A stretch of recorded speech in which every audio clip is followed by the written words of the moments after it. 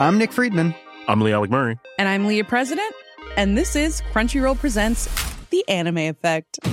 We are a new show breaking down the anime news, views, and shows you care about each and every week. I can't think of a better studio to bring something like this to life. And I agree. We're covering all the classics. if I don't know a lot about Godzilla, which I do, but I'm trying to pretend that I don't right now. Hold it in, hold on. And our current faves. Luffy must have his due. Tune in every week for the latest anime updates and possibly a few debates. Oof. I remember, what was that? Say what you're going to say and I'll circle back. You can listen to Crunchyroll Presents The Anime Effect every Friday wherever you get your podcasts. And watch full video episodes on Crunchyroll or the Crunchyroll YouTube channel.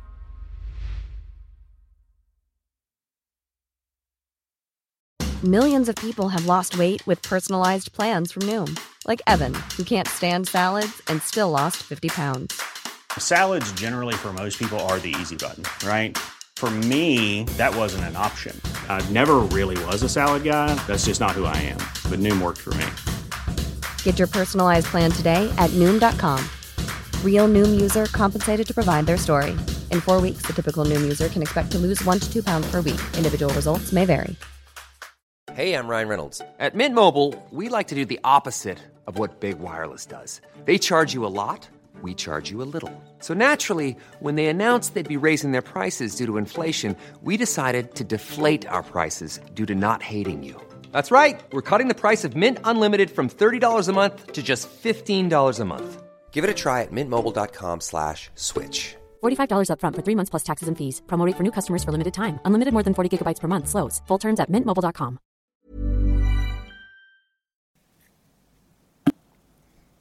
It's the middle of December in 2023, and it's fair to say that things have been exceedingly busy in the last couple of weeks. Today I've made sure my pen is freshly filled with ink, the colourful wax is gently heating over a candle flame, the address book is handy, and I have a stack of Christmas cards to write.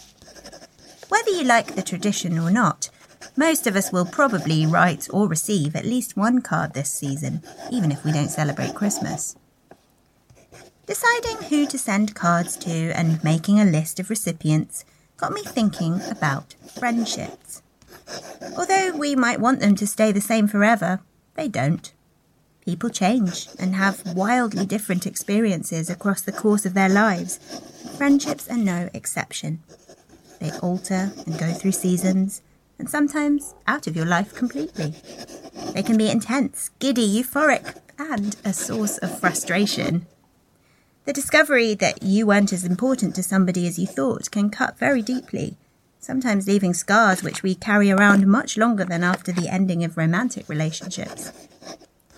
It's easy to feel wistful during the darkest days of the year. The holiday adverts and billboards send us the same message. December is a time for meeting up and reaching out.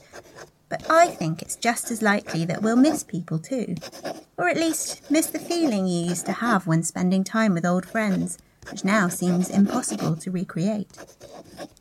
Now, I don't want to sound maudlin, and of course some of the best friendships do endure through all those life changes. So I do hope that you find peace with your friends as this year draws to a close. Today's story is about friendship and loss, and ties which are so strong they do endure, even beyond the grave. So pour a dot of sealing wax onto your first envelope and press an intricate seal into it as it cools. Then gather close around the fire and listen in. Welcome to the Three Ravens podcast. There were 3 ravens sat on a tree. Down a down, hey, down a down. They were as black as they might be with a down. One of them said to his mate, "Where shall we our breakfast take? With a down, derry, derry, derry, down, down." Hello and welcome to episode 29 of the Three Ravens podcast. I'm Eleanor Conlon and I'm stuffing the devil into the toe of a boot and I'm joined by my co-host Martin Vaux, who's holding it still for me. I think we've got him! Hello, everyone! It's been quite a busy December so far here at the Three Ravens Nest. I'm now well into my run of Christmas shows, so I've been singing and sparkling as a winter princess every day, and otherwise, we've been finding time to stuff in the occasional mince pie and slice of panettone and get ready for Christmas. Yep, the halls are well and truly decked. We're feeling rather in the mood, aren't we? We've also been releasing daily episodes of our Advent adventures since last Tuesday, loosely inspired by the 12 Days of Christmas song, so we hope very much that you're enjoying a daily dose of Three Ravens. A Christmas cracker, if you will.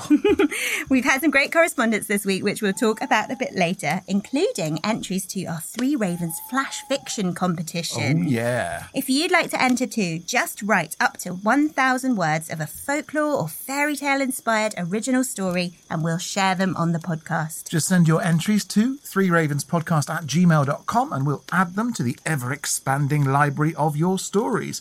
We also have a lovely new Patreon subscriber to thank this week, Maria. All hail Maria, king of Patreon. If you would like to join in the fun on Patreon for our monthly newsletter, all the episodes completely ad-free, and exclusive episodes like the Snow Queens episode, which we released last Thursday, please consider subscribing at patreon.com/Three Ravens Podcast for $3 or $6 a month.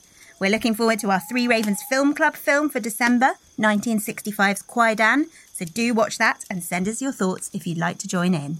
Now, we'll get to correspondence at the end of the episode, but if you would like to send us in thoughts, weird or wonderful bits of folklore, or your own stories, please drop us an email at threeravenspodcast@gmail.com or join us on social media at facebook.com/Three Ravens Podcast, Instagram at Three Ravens Podcast, or on X at Three Ravens Pod.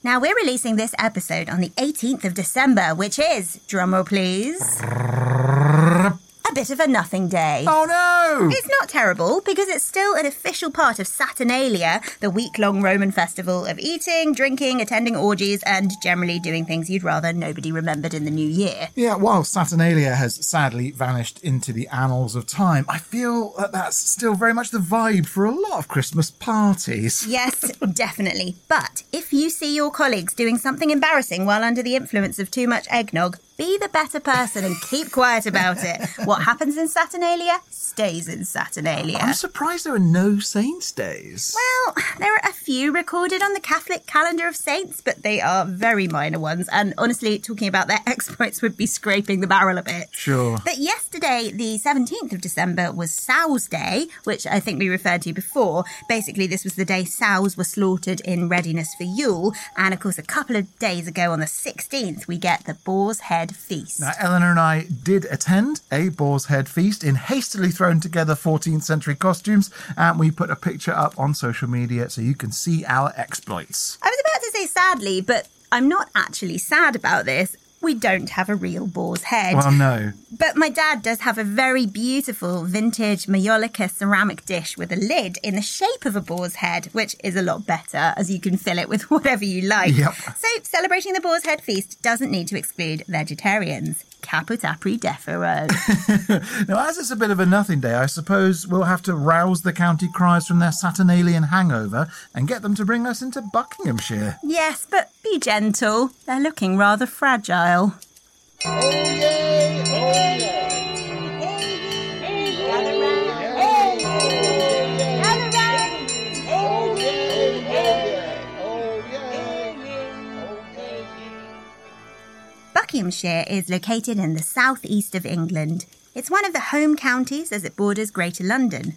It's surrounded by Northamptonshire to the north, Bedfordshire to the northeast, Hertfordshire to the east, Berkshire to the south, Greater London to the southeast, and Oxfordshire to the west, so totally surrounded. Whoa. The largest settlement is Milton Keynes, although the county town is actually Aylesbury. Martin, do you have any associations with Buckinghamshire? Absolutely none whatsoever, I have to say. It's a place that I've heard of, obviously, but yep, couldn't tell you a thing about it. Well, I don't either, really, other than that I've toured a show to Milton Keynes, but it was very much a one-stop, went to the theatre, worked, went home. Sure. So I haven't seen much of it. As far as I can tell from my research, however, it is a very beautiful county. The Chiltern Hills, which we've talked about before because they flow into some of the other surrounding counties, occupy the south of Buckinghamshire, and their highest point is Haddington Hill, which does actually fall within Buckinghamshire's bounds. And I'm guessing there are quite a lot of rivers in Buckinghamshire as it's totally surrounded? Yes, parts of 2 of the 4 longest rivers in England, the Thames and the Great Ouse. The county can actually be kind of split into 2 sections, if you can imagine. The south leads from the River Thames up the Chiltern Hills, which are quite gentle, but there are steeper slopes on the northern side leading up to the Vale of Aylesbury, which is in the southern area of the River Great Ouse. The Chilterns are also the source of the River Ousel, which joins the Great Ouse. Oh, wow. It sounds like Buckingham's coat of arms should maybe feature a river. Well, it almost does. Its traditional flag features a white swan in chains on a background of red and black. Why is the swan in chains? Well, because swans are fish royal and belong to the monarch. Yeah. So the chains demonstrate that the swan is not free. It's a belonging. And that's an ancient law which still applies to wild swans in England now. Yep, as discussed in our 7 Swans Are Swimming episode. Yes, the swans were traditionally bred in Buckinghamshire for the king's pleasure after they became the king's property at the orders of William the Conqueror. Now, it seems almost petty. Like he'd taken the country already. Why did he have to declare himself owner of the swans? Well, he was particularly vigorous at annexing Buckinghamshire. He took most of it for his own direct family. Really? So Odo of Bayeux, who was William's half-brother, became a major Buckinghamshire landowner. Oh, see, this feels apropos for yesterday's Advent Adventure when we talked about our 7 Swans Are Swimming. Yes. Buckinghamshire's coat of arms also features a chained swan, in addition to a gold band with white leaf cross in the centre, which is one of Buckinghamshire's ancient landmarks, and I will talk more about that in a bit. Sure. The shield on the arms is topped by a beech tree, which represents the Chiltern Forest, and there's also a buck for Buckingham. We first see these arms in use at the Battle of Agincourt, where they were carried by the Duke of Buckingham. Oh, sounds like quite a powerful coat of arms, I must say. Is there a suitable county motto to go with it? There is. Vestigia nulla retrosum, which means no going back, Ooh. which is very determined, if a little reckless. So, what's the earliest history we know about Buckinghamshire? The county's name is Anglo-Saxon and means the place of Bucker's home. Okay, who's Bucker? Don't know. Someone who lived exactly there. But archaeologists have found much earlier evidence of settlement. There's actually quite a lot of places in the county which still have Brythonic names, so evidence of quite a thriving settlement before the Roman invasion still exists. Well, that's quite So rare, you've got places isn't it? like Penn, Wendover, Brill, and digs in Aylesbury suggest habitation at least as early as 1500 BC. Woof. And there's a lot of pre-Roman earthworks all over the county. Cunobelinus, who was an ancient king of the Catavaloni tribe, who we've talked about before, was actually based in that area. And there's still a group of villages known as the Kimballs, named after him. So, he was the one who inspired Shakespeare's play Cymbeline, wasn't he? Yes, Shakespeare's foray into early British history. That makes me sound sceptical. I really like the play, actually, but it's not a great source of real historical events. Sounds as though there was quite a lot going on there pre-Romans, though. Yes, certainly. Milton Keynes, as we know it now, was inhabited as early as 2000 BC, and they've excavated several burial sites from that period. In Blue Bridge, flint tools from the Middle Stone Age have been found, quite close to a huge 18-metre diameter roundhouse, which they've managed to date to the early Iron Age, about 700 BC. Oh, that's really cool. And I'm guessing the valleys and rivers made it an attractive place to settle, basically. Good farming because of floodplains and so on and so forth. Absolutely, and also its proximity to London and its links with other parts of Britain. The Romans seemed to use it primarily as a crossing point, actually. There are still Roman roads crossing the county today, including the famous Watling Street and Aikman Street. The Romans would have also used the Icknield Way, which predates their arrival. And so, were there many Roman settlements in what we call Buckinghamshire? Not, it seems, as much as the Anglo-Saxons after them, who were probably the most influential on Buckinghamshire's history. It actually didn't become the historic county until the Saxons. It was a subdivision of the Kingdom of Wessex and formed of about 200 communities to defend against the Danes. Most of the places in the county still bear Anglo-Saxon names, but really interestingly, the actual layout of the county as it is today is pretty much exactly as it was in the Anglo-Saxon period. Whoa, so we could visit and tour around Buckinghamshire and more or less be following in the footsteps of Anglo-Saxons. Yeah. We know that it was a major place for them because a royal palace was built at Brill and battles over land were fought there, which were considered worthy of mention in the Anglo-Saxon Chronicles. So fairly major. Yeah, that all makes Buckinghamshire an attractive target for Billy the Conks, I suppose. Oh, yes. You can certainly see why he wanted to keep it in the family by giving it to Odo of Bayeux. I get you, right. By the time the Domesday Survey was taken in 1086, it was an incredibly wealthy county, with quite a lot of it owned either directly by the monarch or the monarch's relatives. And I suppose with its proximity to London, by river and so on and so forth, that all makes sense. That only continued under our favourite person, Henry VIII. Boo, boo! Eleanor and I actually have quite a nice little velvety Christmas decoration set of Henry VIII and his wives. But we always hang Henry VIII at the back of the Christmas tree so we don't have to look at him. Yeah. So Henry absorbed more of Buckinghamshire into his enormous person. Indeed. The dissolution of the monasteries in 1536 provided a very convenient excuse to take lots of local abbeys and manors in the name of the crown. And almost a third of Buckinghamshire became Henry's personal property. What? He's also the one who made Aylesbury the county town. See, I was wondering why it wasn't Buckingham. Because it should be Buckingham. It's Buckinghamshire. It should be, and it was. But Henry did this to please Thomas Boleyn, apparently, to smooth the way towards marrying his daughter Anne Boleyn. Hey, Thomas, is it okay if I call you Dad? Yeah, have Aylesbury as your new county town. Tell you what, Buckingham must have been pretty annoyed by this. Yeah, but Aylesbury had the last laugh. Despite poor Anne Boleyn's tragic end, it's still the county town today. And what about during the Civil War? How did Buckinghamshire feel about that, given, most of the country was owned by the monarch? Surprisingly, it was actually mostly parliamentarian. Really? Maybe so not they didn't surprisingly. like it? Yeah, maybe the people of Buckinghamshire were fed up of the royals by that point. There were actually quite a few active conflicts in Buckinghamshire because John Hampden lived there. I have to say I don't remember or maybe even know who John Hampden is. So who's John Hampden? Well, he was a really important figure to the beginning of the First Civil War. He was very vocal about his opposition to Charles I's new taxes, which made him a national figure. And he was actually Oliver Cromwell's cousin. Right. And it was his arrest, along with the other 4 members of Parliament who protested against these taxes, which actually sparked the First Civil War. I see. And he raised a regiment which fought at the battles of Edgehill and Brentford, but he was sadly killed at the Battle of Chalgrove in 1643. Oh, that's interesting. Now, I'm wondering if we could compile all our Civil War sections into a kind of super episode about the Civil War. There's actually enough folklore surrounding the history of the Civil War, so we probably could. Now, we usually stop well before the advent of the modern world, but did anything interesting or particularly notable happen in Buckinghamshire in the 18th and 19th centuries? Well, in the Industrial Revolution, the county gained a lot of railways, which meant the landscape was radically altered. And Buckinghamshire was actually important for the construction of railway carriages too. There's a big industry of that there. Yeah. The lace industry was also pretty huge there and made such nice lace that it was even popular with Queen Victoria, who supposedly preferred it to edge her pillows. Can you imagine?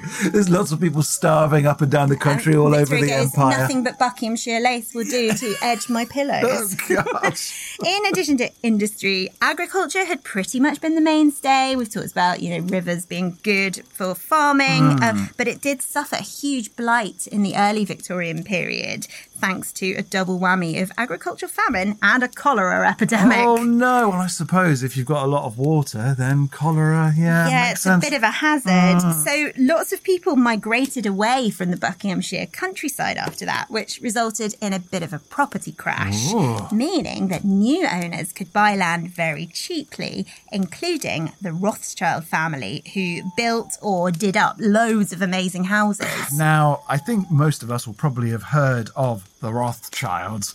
Lots of conspiracy theories swirl around them. They were a famous banking family, weren't they?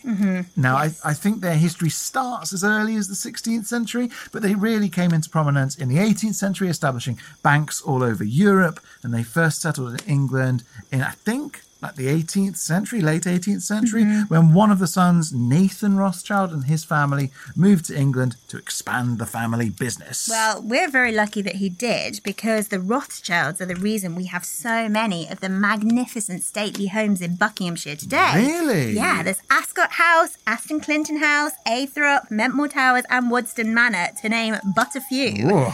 There are some pretty startling properties too, often in different architectural styles. Waddesdon Manor, for example, was built in a neo-Renaissance style, supposedly inspired by French chateau, while Mentmore Towers, which is the largest English Rothschild house, has Jacobean-style architecture. Well, they sure had a lot of houses. I wonder, is it a conspiracy? They certainly did, and it may well be. But Buckinghamshire's status as a home county means that there are any number of other stately homes there too, which aren't associated with the Rothschilds. There's Hewenden Manor, which was the home of Benjamin Disraeli. Dorney Court, a Tudor manor house, which was remodelled in the Victorian era to look medieval. Well, that's confusing. Yes, indeed. We also have Cliveden, West Wickham Park, Claydon House, and of course, the Prime Minister's country retreat, Chequers. I discovered only the other day that Chequers was actually built around 1565, which is so much earlier than I thought. Yeah, it's actually a very old house, and one whose walls must hold incredible secrets. Yeah, I bet. Prime Ministers aside, I'm much more interested in the fact it contains a very large collection of Oliver Cromwell memorabilia, because Cromwell's grandson actually lived there at one point. But it didn't actually become the Prime Minister's residence until 1917, when it was given to the nation. Oh, this is interesting, because prior to that point in history, Prime Ministers had been from landed gentry for the most part, so they had their own stately homes. But the 20th century saw the rise of a new breed of politician, along with the rise of labour movements, basically, who didn't necessarily come with a large estate attached. Yeah, exactly. Honestly, the blog for this week's episode is going to be so beautiful, because there are so many stunning buildings in Buckinghamshire. Oh, how nice. I haven't yet mentioned Borstal Tower, which is a 14th century moated gatehouse with lovely gardens. Borstal is normally where, naughty children are sent, isn't it? It's not spelt quite the same. Oh, okay. It's Boarstall. Right. And its name comes from the legend that Edward the Confessor gave the piece of land to one of his men who killed a wild boar for him. Oh, so cool. literally the stalling of the boar. Wicked. There was once a manor there, but only the tower remains now.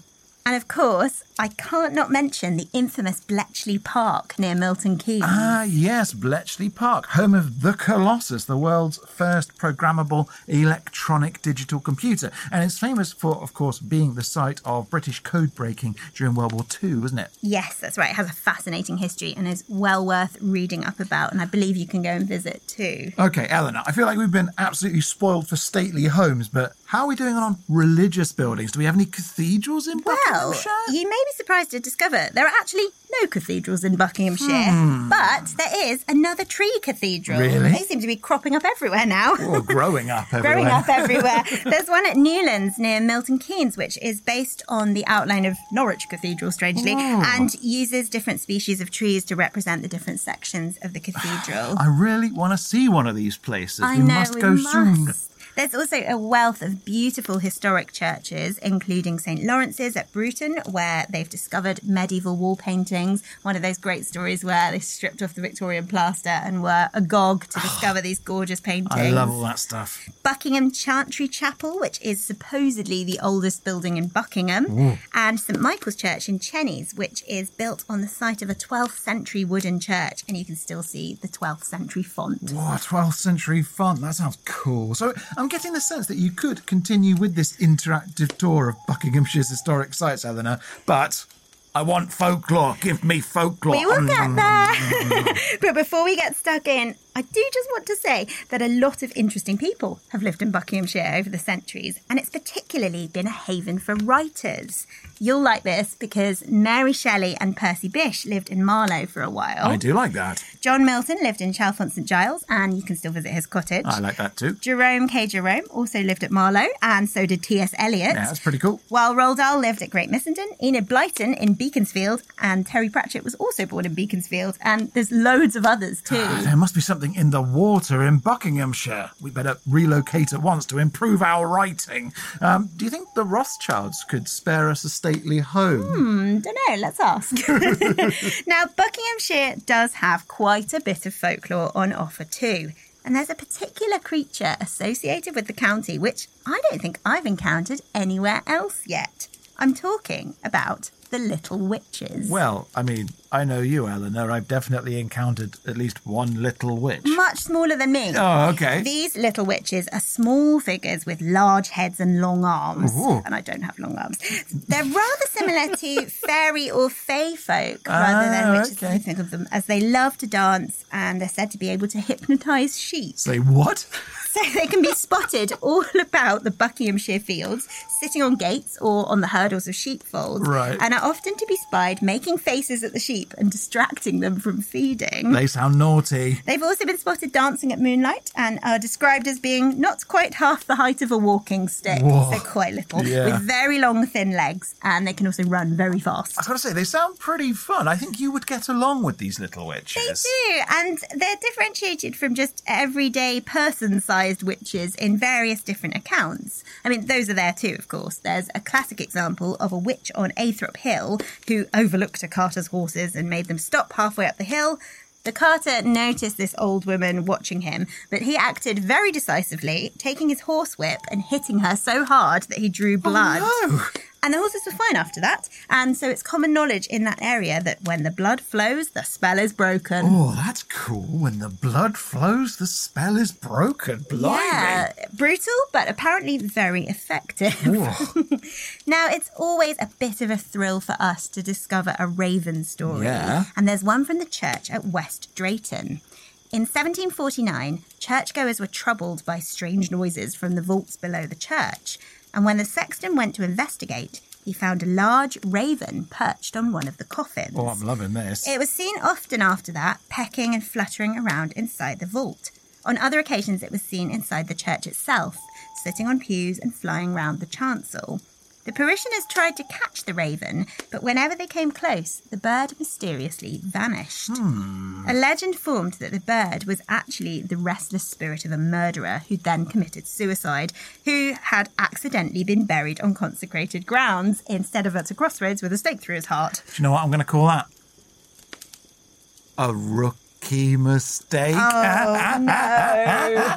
How long have you been waiting to make that pun? About 10 seconds. The bird continued to appear, though, usually on Fridays, which was even more unlucky. Really? And people came to associate it with a bad omen. St. Paul ravens, they do get a bad rap sometimes. They do, don't they? But hey, at least there are warnings. Yes, that's true. The spectral forces seem to play fair that way in Buckinghamshire. We've also got an account of a woman seeing a little figure like a doll, dressed in silk and satin, walking down the lane just before her mother died. Well, that's pretty random. When she told her father, he said, "There is always a warning." There is always a warning. It feels like this is a county of portents. Yes, it does. Although the little figure, I don't know how sinister that really is. Well, it kind of sounds like one of those little witches just done up for a night out, doesn't I it? know, right? There's also a tale of a Buckinghamshire farmer who vividly dreamed of being accidentally shot by his own gun, only to die that way the following Tuesday. Oh, so yeah, possibly that something in the water comment we made a little while ago. It is about the gift of presentiment, isn't it? Well, they need it, as there's been 1 or 2 grisly murders in the county. Really? Jib Lane at Calverton is haunted by the ghost of Lady Grace Bennett, who was the owner of a manor house at the north end of Calverton. Lady Grace was brutally murdered by a covetous butcher called Adam Barnes. Oh, she was butchered. He was butchered by Adam Barnes. He wanted to get his hands on all her money, and so he killed her in the servants' hall of her home and escaped over the wall into Jib Lane. But he was caught and hanged. His body was suspended in a gibbet, hence the name of the lane. Right, with him. And you can see the site of where it happened, as there are carvings in the stone wall there with the date 1693. But Lady Grace still haunts the area, walking up and down what a Jib cool Lane. and spooky story. Essentially to gloat at Adam Barnes as he hung there in his gibbet. Oh, well, you know, as you might, I suppose, if you've been viciously killed for your cash. Now, Eleanor, you briefly mentioned West Wickham earlier. I think I'm right in saying that might have been the one-time home of the Hellfire Club. Yes, that's right. Now, this is so interesting, and I might have to save some of this for when it's my turn to talk about Buckinghamshire, but needless to say, we're not talking about the Dungeons and Dragons Club in Stranger Things or the Secret Society in the X-Men. No, the actual Hellfire Club was a society of rakes established by a chap called Francis Dashwood. It was named after the Hellfire Caves, which tunnelled into the earth below the village of West Wickham, which I realise now is in Buckinghamshire. And it was there where members gathered to engage in all sorts of naughty stuff, from blasphemous rituals to lavish orgies. I mean, it's pretty exciting. Sounds like a party. Doesn't it? Actually, quite a few members of Parliament were involved in the Hellfire Club. Nothing really changes, does it? Now, I'm going to pursue a more solemn note and tell you about the grave of the martyr at Amersham, which has a horrible story attached. The Protestant martyr William Scrivener was burned at the stake there in 1521, but his own children were actually forced to set fire to him. Come off it. That's horrid. It's awful, isn't it? Well, completely understandably, there's a spot of ground where he was burnt on which crops never flourish. No. Even now. The field around it happily grows, but that spot remains dead and barren. Oh, that's nasty, that is. Isn't it? Well, in a slightly similar vein, although a bit more wholesome, there used to be a landmark in Aston Clinton called the Shepherd's Grave, which is apparently the place a shepherd named Faithful loved to sit. Aww. After he died, his fellow shepherds buried him there and cut an epitaph into the turf, of which only the word faithful remained as late as 1847, but it has since been ploughed away by the farmer. They ploughed it away? They ploughed it away. Curse you, March of Progress!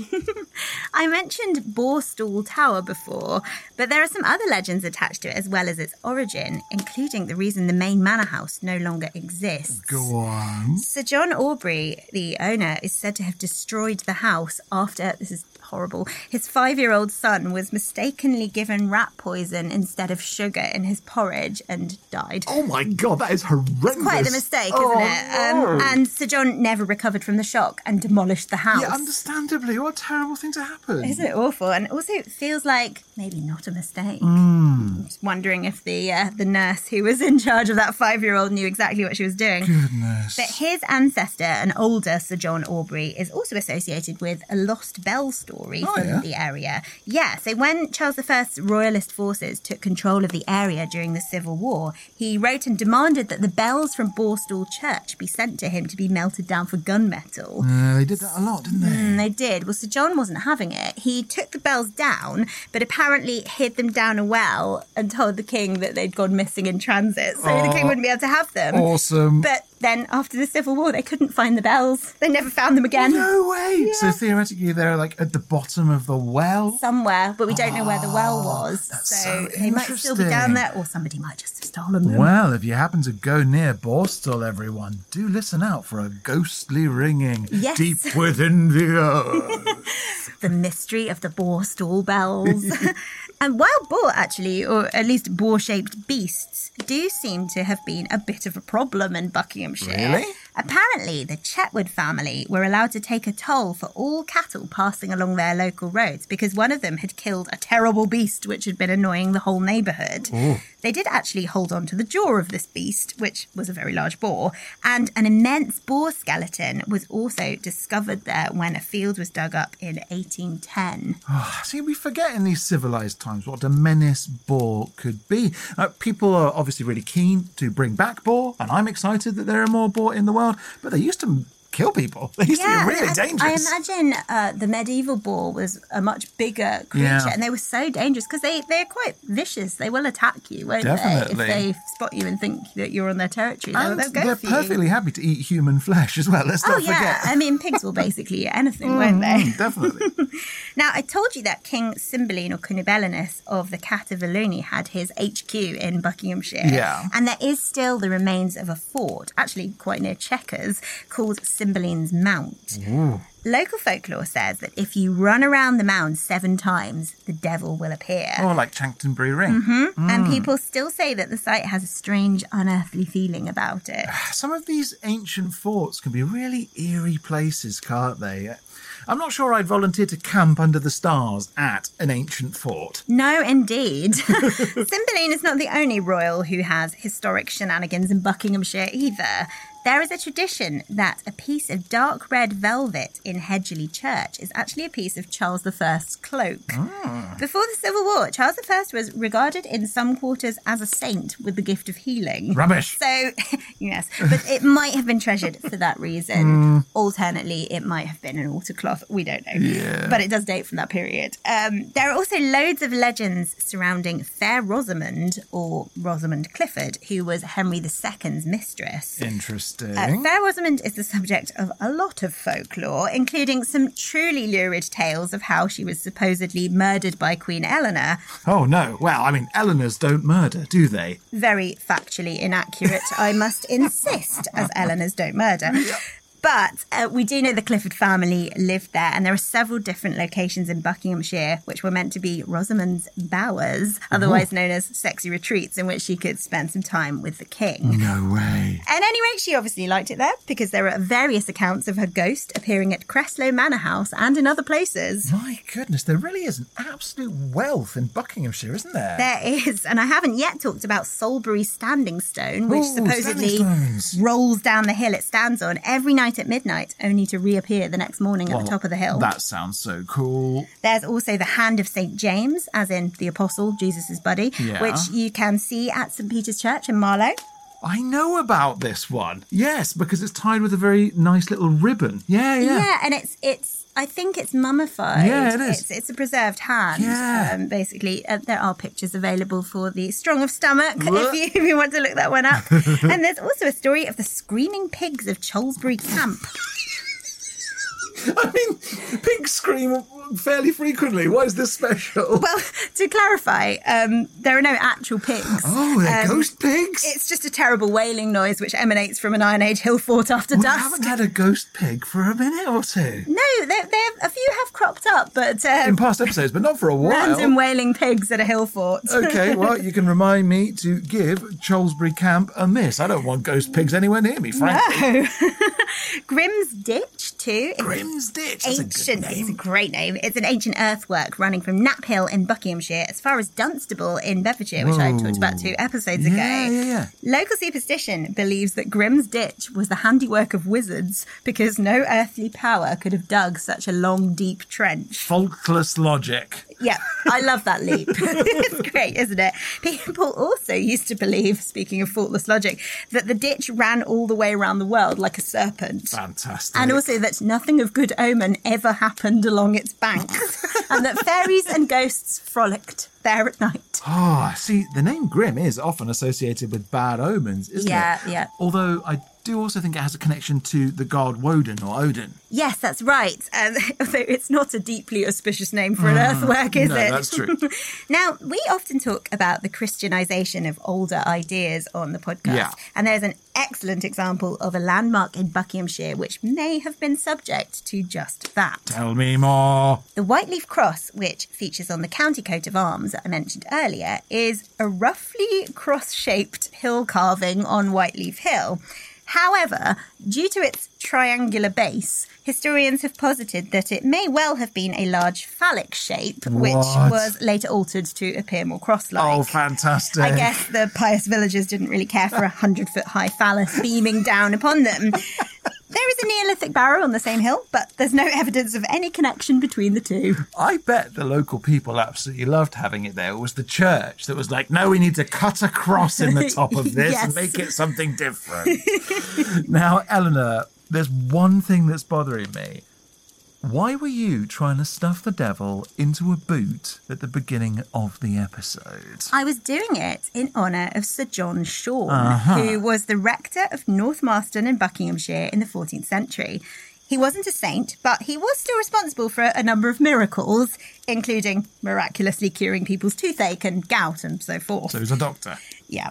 He also discovered a holy well during a season of drought by striking the earth near the church with his staff. Lucky break. And as well as giving people the water they needed, the well's waters were also supposed to have healing properties. And he is said to have cast the devil out by stuffing him into a boot. Well, I wonder if that's why somehow it's difficult for me to get my boots on in the morning. Because the devil's inside. Yeah, there's a devil hiding in there. Well, I was delighted to find out more about Sir John Shorn because I'd actually encountered him before without realising, and not in Buckinghamshire. Really? There's a medieval painting of him on the rood screen of St Gregory's Church in Sudbury, which is in Suffolk.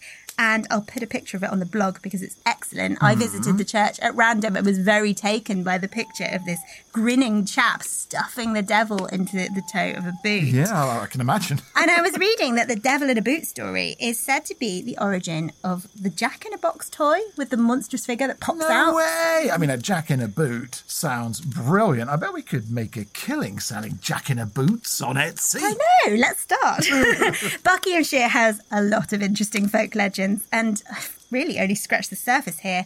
But now it's time for a quick breather, and I'll start spinning my yarn right after this.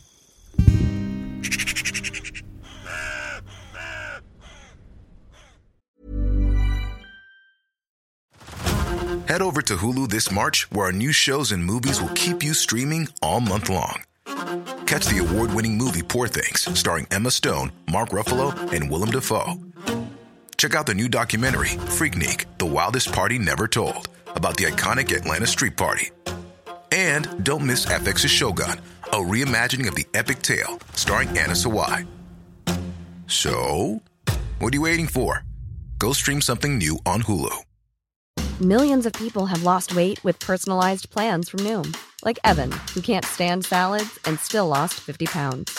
Salads generally for most people are the easy button, right? For me, that wasn't an option. I never really was a salad guy. That's just not who I am. But Noom worked for me. Get your personalized plan today at Noom.com. Real Noom user compensated to provide their story. In 4 weeks, the typical Noom user can expect to lose 1 to 2 pounds per week. Individual results may vary.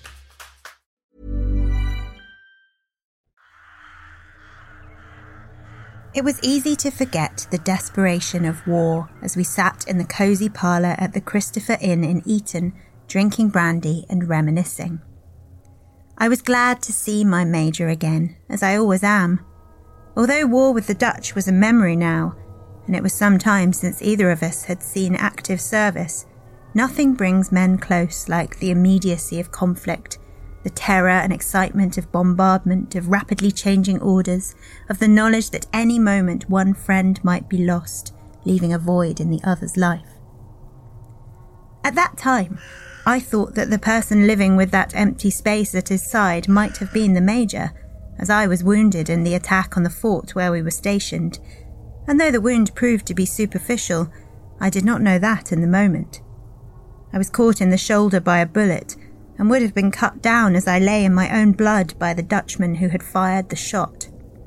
He stood teetering on the top of his ladder, levelling his musket at me, but in a moment he was toppling backwards and falling to his death below as the Major drove his shining sword deep into the enemy's heart. He had rushed to my side, and I remember how blue the sky was that day as he leaned over me, pressing his hands to my wound to staunch the blood, his arm supporting my weight. I opened my mouth to say farewell to him, thinking my life was about to ebb away, but he pressed his hands still harder to the flow of blood. "Stay with me, William. Today is not the day your soul will go to God." Even as I slid between states of consciousness, I remember being unsure about that. The Major and I had often debated the existence of God and the immortality of the soul. It was a subject I had never been firm upon, and at that moment lying on what I feared was my deathbed, I was even less sure. The existence of God was not something I could assert, and if he would want me, was something even less certain. The Major got me to the surgeon in time to extract the bullet, which fortunately had not pierced all the way through my shoulder, so I never found out one way or the other. Our friendship continued on greater than ever, strengthened by the bonds which can only be forged in the furnace of war. Still, I was struck by how different a scene it was now, nestled in the warm back parlour at the Christopher, with freezing rain lashing the windows outside and a blazing fire inside. I was glad to see opposite me the familiar features of George Sydenham, my major, the man who had saved my life.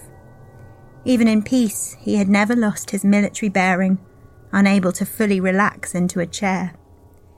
But his blue eyes, the same colour as the sweltering July sky under which I had nearly died, were warm and kind. We always met here, in the Christopher Inn at Eton. I had just delivered my son back to school here and was breaking the journey as I always did. I was happy to dally in Eton, not only because it gave me the opportunity of seeing the Major, but also of lingering before returning to my wife. Ours was not a happy home, and in truth often caused me to seek amusements elsewhere. I had never been to the Major's home, which I knew was not far from the Christopher Inn. I knew he lived alone, but even so, there was an unspoken line there which neither of us dared cross. It would mean a change in our friendship, I think we both knew, and neither of us were willing to risk altering something which was so precious. Besides, the inn was comfortable, and I was always happy to be with my Major, conversing and recalling old times as we always did. We were not old men, though we were perhaps starting to feel the years a little. Do you remember those conversations we used to have about life after death and the existence of the soul? Said Major Sydenham, swirling his brandy about his glass. I do, well, I said, thinking of the easy camaraderie of our days in the regiment and the many nights we'd sat up late talking about those very things. I think of them often, he said, and how I constantly tried to persuade you to change your mind. And how you always failed, I said, watching him take a slow sip. I cannot credit that there's anything after this earthly life but to lie in quiet until all is dust. There's no way to convince you, William, and there never was. Unless it can be conclusively proved to me, no, I said. A light came into the Major's eyes. Well, let us prove it to each other, he said. What do you mean? Let us make a promise, he said. Whichever one of us dies first, which event is a great way off, I hope, I said hurriedly, but he brushed past that and continued. Let us agree that he who dies first shall appear to the other by any means necessary, and thus prove that there's more of human existence beyond death. Appear as a spectre? I said incredulously. A spectre, a spirit, a soul, however you like to call it. I was extremely dubious. I believed in ghosts even less than I believed in a host of angels waiting to welcome me into their throng. But my Major seemed very serious. Very well, I said, unable to deny him anything he wanted. Let us say that he must appear to the other at midnight. Well, and as for the place, well, why not here? It is where we always meet, after all. If you insist, he said. But he was smiling, obviously pleased that I'd been drawn into his scheme. Perhaps it should be some while after the funeral, though, to allow enough time for whatever may come. Shall we say 3 nights? I did not care to talk of funerals, so swiftly changed the subject after that. But when we parted at the end of the night, I to my room in the inn, and he to his horse and his home, he clasped my hand and reminded me of the promise we had made. Of course, I said, seeing that he meant it, and we went our ways. I curse myself now for not seeing something in him that night, for he must have had some inkling of what was happening to him, even if he did not want to say anything to me.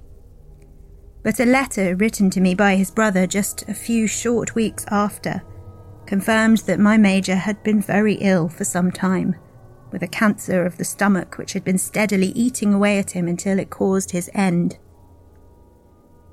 I cannot tell the extent of my grief. It tore through me like a cannon blast as wide as the sea. The Major had been my truest, dearest friend, the only person I had ever felt had truly seen me and had liked me in spite of it. My grief distracted me from the strange promise we had made, and I did not think of it as I rode back to Eton for his funeral. It was not until the sorry deed was done and the Major's body lying in earth, when those who had attended returned to his home to be received by his brother, that I was reminded of it. It was very strange to think that I had never been to this house where he lived, and I hardly heard the things which were said to me as I wandered through its rooms, looking at books and pictures and trying to imagine things about him which I had never considered. Perhaps seeing I was unfit for company, the Major's brother took me aside, leading me into a small library stuffed with books and decorated with naval maps. "He left something for you," he said, showing me a long cloth-wrapped parcel. When I unwrapped it, I saw it was the Major's sword in its scabbard. It was the very sword which had saved my life, and I had a sudden image of him that day rushing to my rescue, wielding the sword so swiftly. It threatened to overwhelm me, and my knees almost buckled when a piece of notepaper fluttered out of the parcel. My heart leapt as I imagined some final letter to me, perhaps giving voice to something which neither of us had ever spoken of.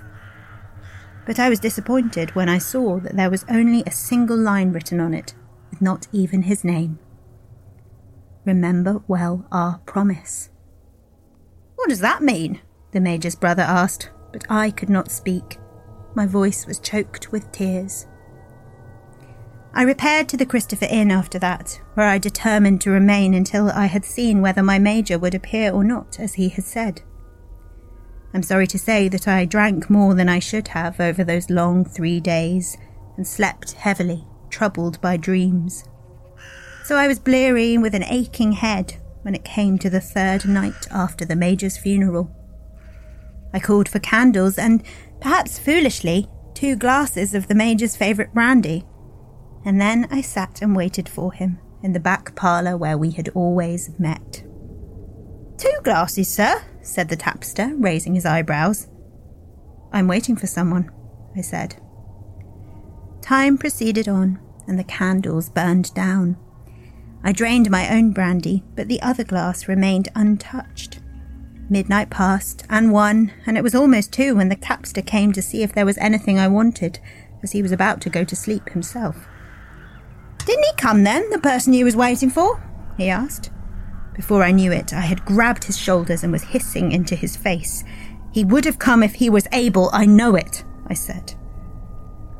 The next morning, I left the Christopher Inn, heartsick and heavy, determined not to see that place again unless it was absolutely necessary.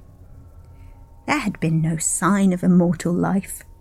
My Major was gone, lying cold in his grave, and the only thing I had left of him was his sword, which I carried next to my side, although I could not bear to remove it from its sheath, as the pain of seeing it was too great. I'm sorry to say that I passed the next few weeks in dissipation. My son was at school, and I spent much time away from the house. I could hardly bear to look at my wife, or at any of the low company I sought out. I did not want to have to go back to the inn 6 weeks later, but it was the most convenient stopping point when collecting and returning my son from school, so I found myself there once more 6 weeks later.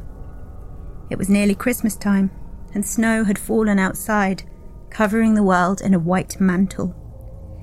But I avoided the cosy back parlour and went to my room early, where I lay in bed staring up at the canopy. I did not think I would sleep, but I must have slept a little, for I thought I was dreaming when I heard a voice softly calling to me. "Captain, Captain." Thinking it was time to wake and one of the inn's servants was rousing me, I drew back the curtains of the bed. To my surprise, the room was still in darkness, and I could see only by the gleam of the moonlight on the brilliant white snow outside the window. It was not the chambermaid, but there was somebody there. He looked pale and wasted, but he was as real as my own hand, shaking before me as I reached out to him. Captain, Captain, he said again. It was my Major. I did not think in that moment of how this could be possible. When I looked at him, I was only glad to see his dear face again. I could not come at the time appointed, he said, but a promise is a promise. Major, you are here, I said helplessly. There were so many things I longed to say. How I'd missed him, how I'd felt the void at my side since he had died, but somehow I could see by the expression on his face that he knew it all, and I need say nothing. He drew back from me and walked about the room until he came to the table where I'd laid down the sword he'd left to me, the sword which had saved my life. Drawing it from its sheath, he held it up to inspect it. I flushed with shame, for I had not kept it so clean as I should have. Captain, Captain, this sword was not kept after this manner when I was living, he said, shaking his head. I leapt from the bed then, trying to get closer to him, to touch him perhaps, but he backed away from me. Do not touch me, he said. I am come to tell you what I always knew, but you denied. There is a God, and a very just and terrible one. You have fallen low, Captain, and if you do not turn over a new leaf, you shall find it so. There was no more. I would say he vanished, but it was more that he simply and suddenly wasn't there. I stayed rooted to the spot until the chambermaid came to make up the fire. I must have made a terrible sight, trembling and staring. But I had seen my Major. He lived on, despite being dead. It was true. The first thing I did was to roll up my sleeves and clean his sword so that it shone brighter than it ever had, and I determined to follow my Major's orders and mend my life. I broke off my acquaintance with those I should have taken care to avoid, and I did my best to be attentive to my wife. I do not know if it will be enough, but I do know that when my own life does end, I shall at least have a chance of being reunited once more with my friend.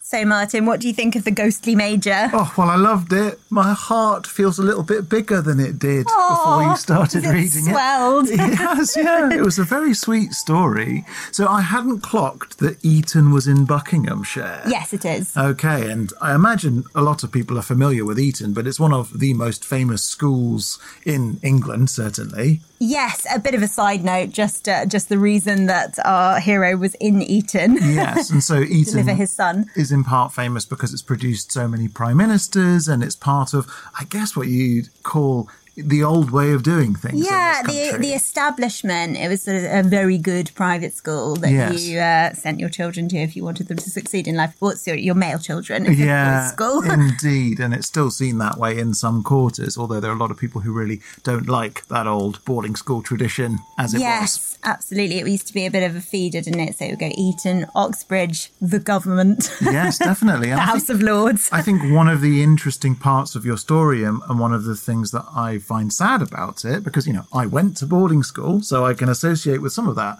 feeling and some of that sentiment, is the way that those kinds of institutions and certain British traditions help to repress men in particular, but also women, repressed all sorts of people, and made them feel like they had to fit into particular set roles. Mm-hmm. So I thought it was really interesting that your characters were Captain and Major. They didn't have names. They referred to themselves by rank, and they couldn't express what I think you'd written in there very finely as basically a love story. Yeah, I mean, he loved him very deeply. Yeah. And that's as far as it went, really. But I mean, the story is completely true. That was going to be my next question. So what is the basis of this story? Supposedly true account written down by the cousin of the captain, wow, who was a doctor. And the captain came out and said that he'd had this experience, that he'd seen his major. And the major told him to fix his life up or he was going to have a bad time after death. It's such a classic ghost story setup, isn't it? You know, one of us has to come and meet the other after death. There's been loads of good movies and ghost stories written about that conceit.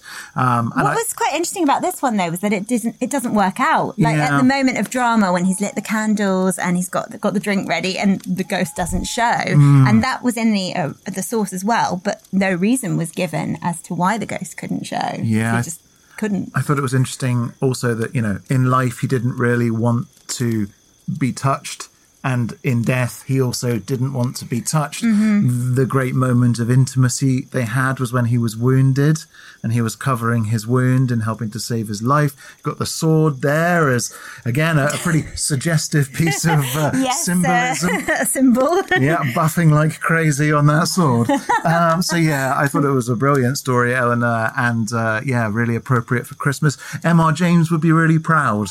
Oh, thank you. I'm only sorry that you won't be able to see the ghost of the Major if you go to the Christopher Inn in Eton today, because it was a very specific appearance just to this one person, so he doesn't habitually haunt. Wow, thank you very much, Eleanor. And are you ready to talk correspondence? I am. Let's have it. Okay, so no new reviews to read out this week, but, you know, we don't take it personally. It's fine. No, but if you do have a moment, please head to iTunes or Apple Podcasts, drop some stars and write us a review. It would be a very kind Christmas gift from you to us. And also, I found out this week that, weirdly, you can review Three Ravens on Amazon Podcasts and Amazon Music. So if you use Amazon, then do please review us there as well, even if we do have very mixed feelings about Amazon in general. We did thankfully receive some lovely messages and emails this week, including from Rachel, who sent us a lovely email about how much she was enjoying season 3 with a beautiful painting of a hare in the snow. Gorgeous. Very stunning. And from Sheila, who wrote to us about last week's Gloucestershire episode. Yes, so Sheila pointed out that, as we mentioned in the episode, Bristol is no longer part of Gloucestershire. Sorry if we weren't clear about that. And then she shared a fascinating anecdote from her uncle's time as a police officer in Bristol before and after World War II. Sheila wrote, the River Avon, which flows through the city docks, was once the boundary between Bristol and Somerset. Occasionally, a body would be found in the docks, and the unpleasant task of getting it ashore and dealing with the paperwork would take many hours. So, she says, if the body was found early on a cold night shift, then a police officer would be diligent in getting it ashore and then return to a nice warm police station to deal with the admin. However, if it was coming towards the end of a night shift, then the body was likely to be given a hefty shove with a boat hook to send it over to the Somerset bank. Needless to say, the same attitude prevailed in Somerset. According to my uncle, a corpse sometimes made several crossings before it was dealt with. Oh, isn't that macabre? Brilliant. Thanks, Sheila. And we're absolutely certain that never would a corpse be sent back and forth across county lines in this day and age. Not in this country. Not today. No sirree. Thank you also to Lisa for sharing some hilarious 19th century postcards of Krampus chasing ladies in the Three Ravens podcast group. And to Stella, Ash, Patty, Sabrina and Kelly for your links and photos too. If you haven't already, join the Three Ravens podcast group. It's fun. Kelly's papier-mâché boar's head was a particular recent highlight for me. Awesome stuff. Yes, absolutely amazing. As for our likers, commenters and super sharers this week, special thank yous go to Laura, Kathleen, Anne, Tony and Pete on Facebook, Ginger Noodle UK, Alice O'Malley, Claire, It's Jelly Art and the Painted Bunny illustration on Instagram, and Paco, Shadow House Publishing, Bevan Thomas, Weird Wednesday and Mystic Moon on the artist formerly known as Twitter. Well, thank you so much for all your lovely communications. Please keep them coming and do get in touch with us via social media, facebook.com/Three Ravens Podcast, Instagram @Three Ravens Podcast and X @Three Ravens Pod. Or you can email us at threeravenspodcast@gmail.com, which is also the place to send your entries for our 1,000-word flash fiction competition. Keep listening throughout December as we're well into our Advent tour now. Loosely inspired by the song The 12 Days of Christmas, we're taking a wander through some of the bizarre traditions which may have inspired the lyrics to the song. If that doesn't have you feeling Christmassy enough, we also have some lovely new merchandise up on the Three Ravens shop in our current wintry colours. And if you'd like still more goodies, please consider subscribing to our Patreon for just $3 or $6 a month. We've got lots of exclusives, including Martin's brand new Snow Queens episode released last Thursday. Bit of a tearjerker, gotta say. Well, I tried my best to do a nice story. And thank you to the lovely people on Patreon, by the way, who have been so kind about it. And where will we be wandering to next week? We will not be wandering at all, but we will be decking the halls and feasting, as next Monday is Christmas Day. Wassail! Wassail indeed, for we have our Three Ravens Christmas special coming out on the 25th, brimming with Christmas and Yule, folklore and history. If you need some respite from cooking and chatting and being around your family, or you just fancy hanging out with us too, well, we got you covered. In addition to exploring the history and folkloric traditions of Christmas and Yule, we'll also be telling an all-new seasonal story, so it should be quite the occasion. But before then, we've got a Dying Arts episode coming out on midwinter, which is going to be all about Christmas crafts. Oh, I'm so looking forward to it. I haven't done much crafting so far this Christmas. I'd really like to. No, hopefully we'll get the chance and get some ideas from the episode. Fantastic. Plus, our film club episode about the delightfully wintry Japanese folk horror movie Kwaidan is out next Thursday. Yes, Thursday after Christmas. And after that, things return to normal, don't they? As normal as things ever get in the Three Ravens nest. In the meantime, then, while our story's gone that way, we'll go this way. And remember, don't whistle until you're out of the woods. Thanks and credit go to Buckinghamshire Folktales by Terry Howie, the British Folklore website, the Modern Antiquarian blog, History Press, and Curious Buckinghamshire by Roger Long. Our theme song is the traditional folk ballad Three Ravens, performed by Eleanor Conlon and Ben Harbour. And our logo is by Ollie James Dare. The Three Ravens podcast is a Rust and Stardust production, produced by me, Martin Vaughs. Thanks for listening. God sent every gentleman, such hounds, such hawks, and such leman, with a down, derry, derry, derry, down, down.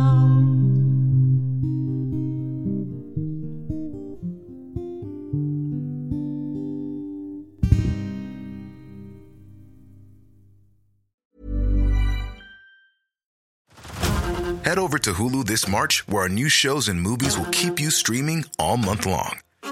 Catch the award-winning movie Poor Things, starring Emma Stone, Mark Ruffalo, and Willem Dafoe.